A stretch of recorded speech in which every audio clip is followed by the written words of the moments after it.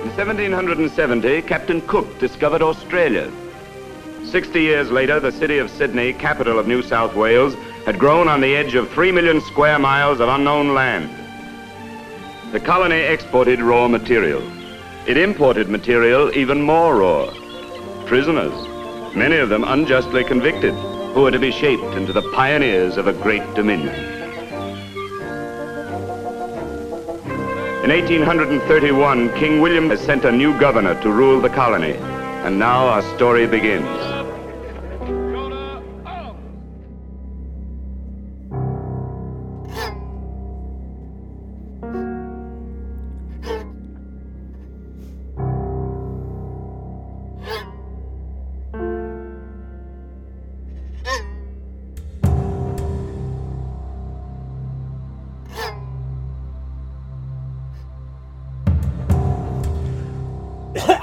Excuse me. Welcome back to Hitchcock Chronologically. My name is Jeff, and I review all of Alfred Hitchcock's movies in the order they were released, and I'm doing it all in the year 2021. Every Wednesday. There's 52 movies, there's 52 Wednesdays. Makes sense? Great. I'm over halfway through, and the light at the end of the tunnel is starting to appear, and I don't mean that as to say the end of the podcast. We still got a ways to go.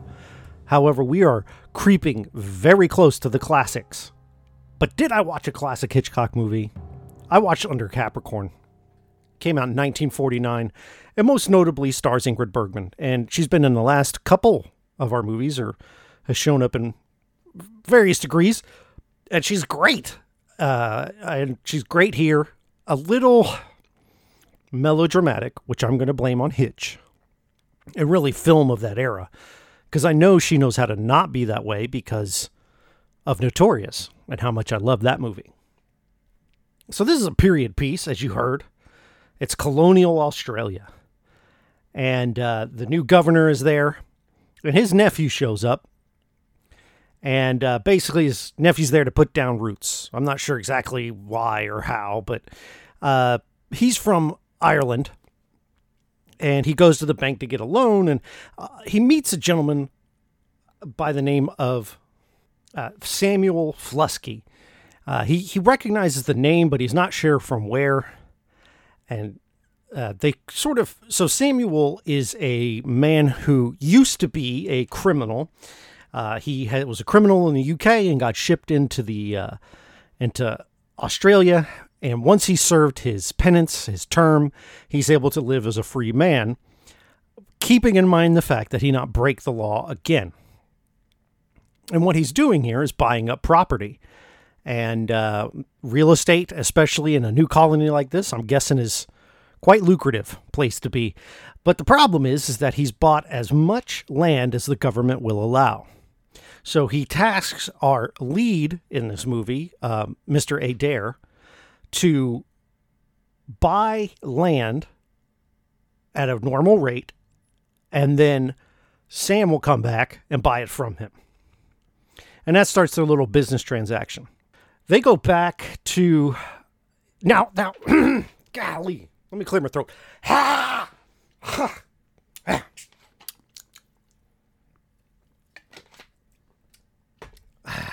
better. This movie feels completely different than what a Hitchcock movie would feel like. But let me say this. This is a love triangle. His early works were all love triangles, and we're back at it. But that being said, this is the best one he's made to date. Love triangle-wise. And it's probably because of the performances. So I'm on the fence about this one. But what I'm not on the fence about is the characters. I love the characters in this movie. Mr. Adair, Samuel Flusky, and his wife, played by Ingrid Bergman, who is Mrs. Flusky. They call her Hattie, which is short for Henrietta. Now, Charles Adair, who is the nephew of this dude, of the new governor of New South Wales. All right, well, I don't know how to explain this scene. So, Mr. Adair decides to go see his uncle. And his uncle's like, yeah, come on in. And he's in the bathtub. Now, this is a colonial bathtub. because it's really just like a half barrel he's sitting naked in and washing himself while conducting business with his right-hand man and his cousins there. And he tells his cousin, you need to stay away from Sam Flusky. He's a former criminal, and you just need to not bring that sort of shame on the family, I guess, or whatever. But Charles Adair is not a man to listen to rules. He goes there to the Flusky residence for dinner. And it's supposed to be like this huge party where Mr. Flusky has invited all his friends and their wives. And of the women that are invited, 0% show up. All of the men have a reason for their wives not to show up. And the feeling that you get is because Mr. Flusky's wife, Hattie, is not much of a host. But she does come downstairs at some point during the night. And you can tell she is inebriated and just kind of out of it, floaty.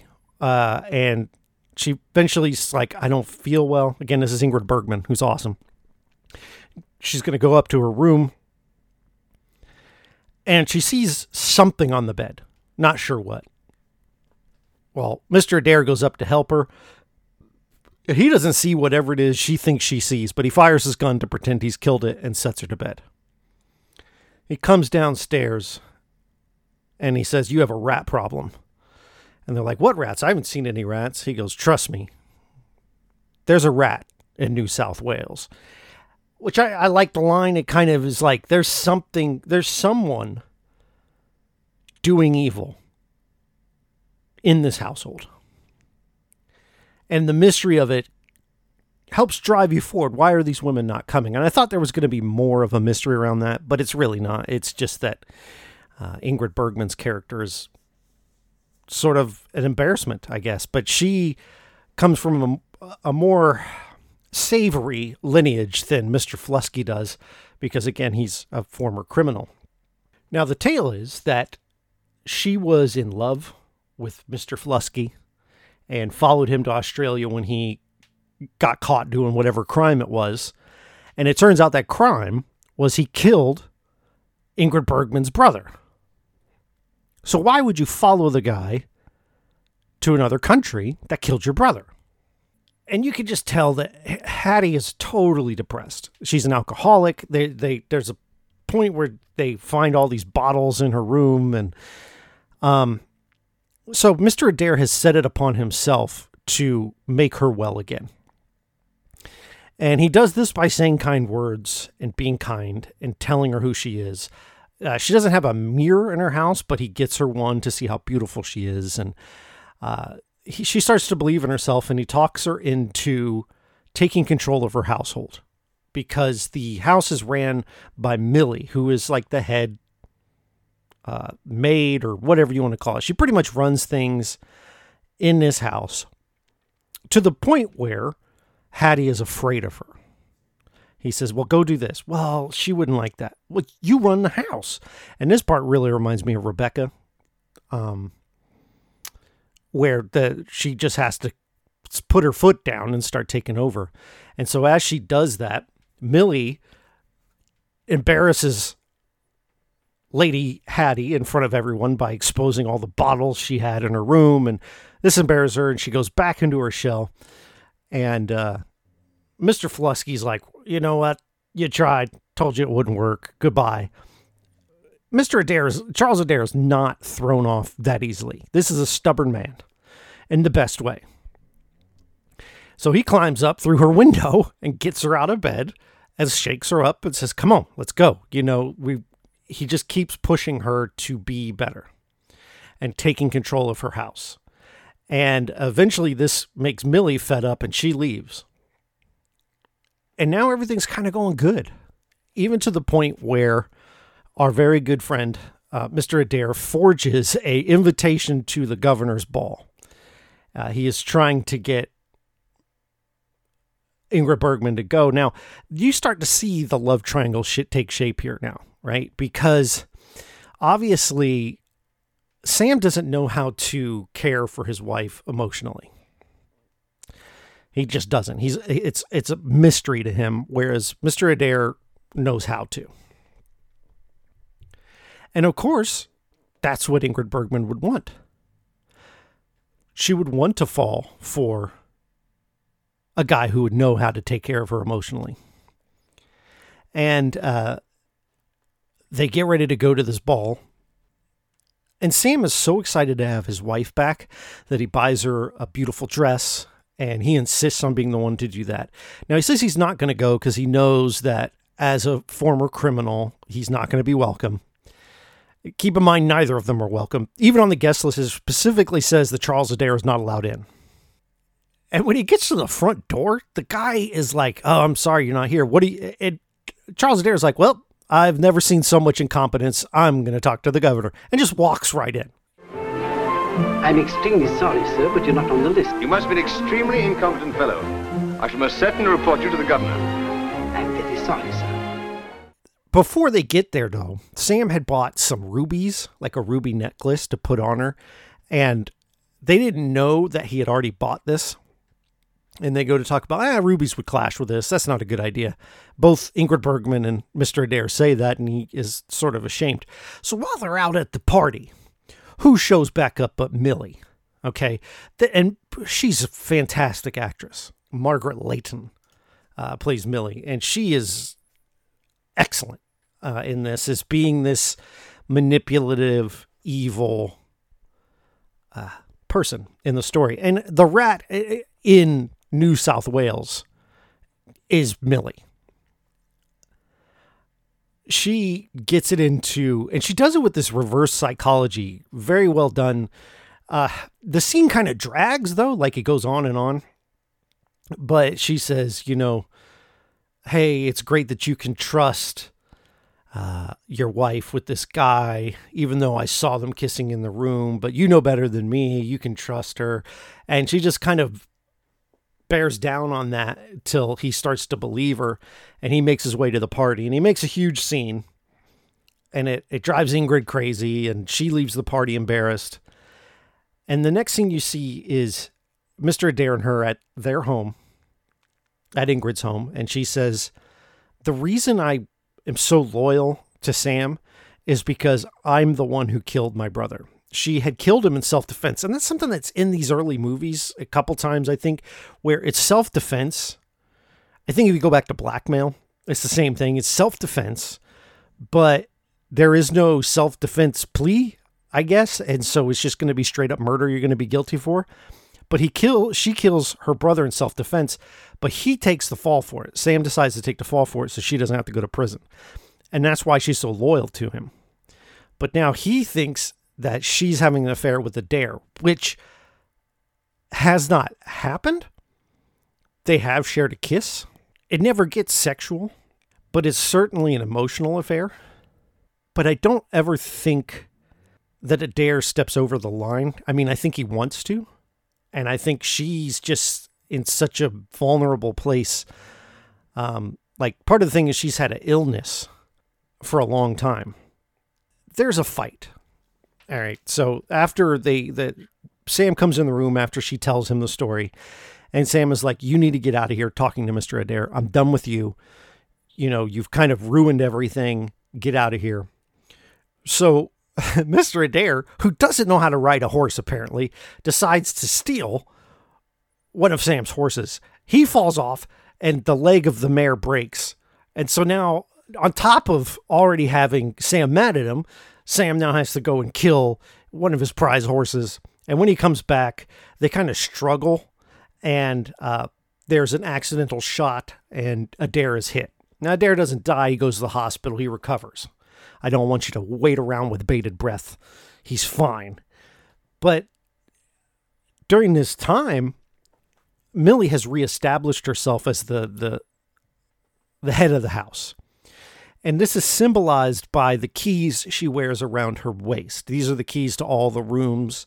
And whoever has the keys sort of is representative of the person who runs things around here. And they have a kitchen staff who's like physically abused by Millie often.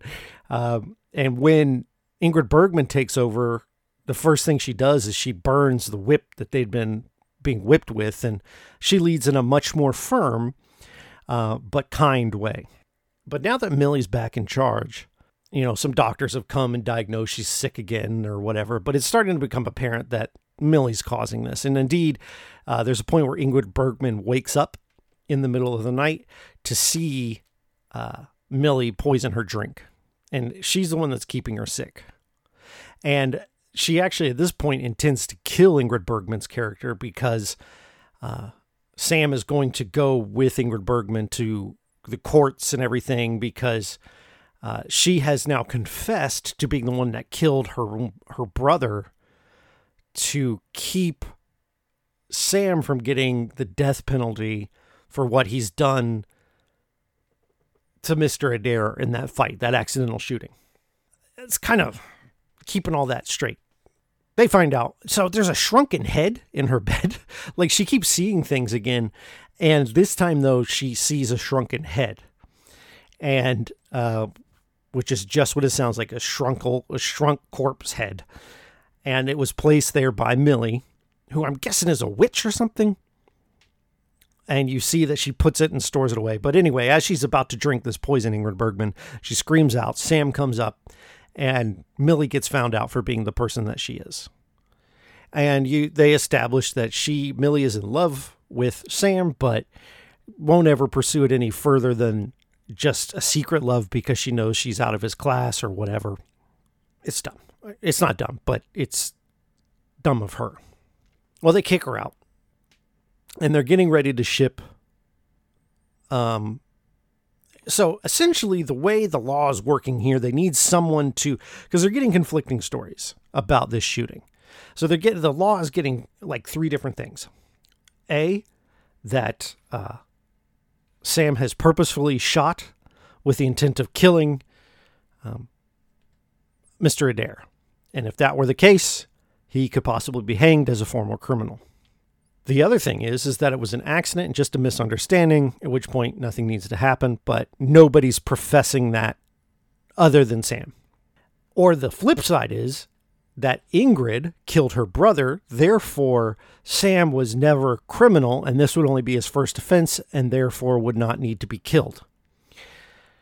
Okay, so you've got all that going on. Well, this is all handled pretty quickly, because Ingrid finally gets to talk with Mr. Adair, and he basically clears Sam and actually kind of blames himself for being shot, even though that's not what happened, but it's the easiest way to make this kind of go away. And at the end of this movie, Mr. Adair and Sam are friends. They shake hands as Mr. Adair goes back to Ireland. Ingrid Bergman's character, Hattie, and Sam are a happy married couple. And I don't think I can do the movie justice as far as what I've told you. And I don't know that it warrants a watch. But it is very good characters. And I think the love story is told so well compared to everything else that Hitchcock has done love story-wise. This is one of the stronger ones.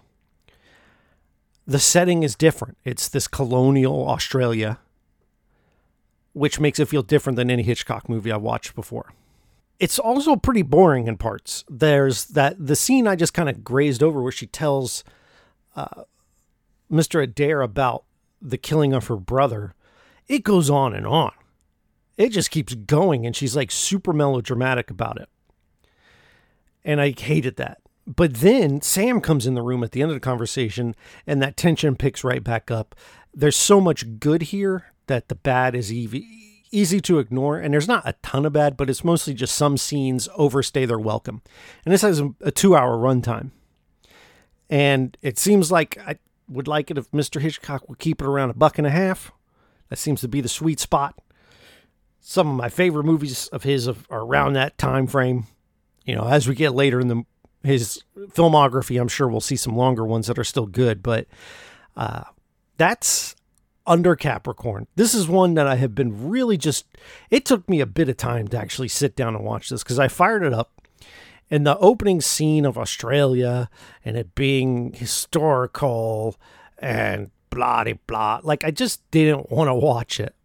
And then I sat down and I watched the first 30 minutes. And I said, okay, that's enough of this.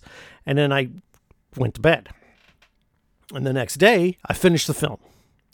And then I went and did a bunch of chores. As usually I like to record right away because it's fresh in my mind and I can spit it out. But I went and did a bunch of chores, and then I took a shower, and then I laid down, then I made some lunch, and now I'm recording. I needed time to weigh everything here. But the characters are great. And there's 4 main characters. All of them are very well acted. All of them are very well written. All of their motivations are clear. And it's just good, concise storytelling. I say concise, even though there's some things that could be cut out. Either way, it was worth a watch, I guess, but it's not something I would say go out of your way to check out. Now, next week, we jump to 1950. We are now in the 50s. And boy, are things going to pick up pretty quick here, but not quite yet. Because our next movie is called Stage Fright. Well, I'm not too familiar with this one, but the one after this one is Strangers on a Train, which is probably his most famous movie that I've not seen. Maybe The Man Who Knew Too Much is in there too.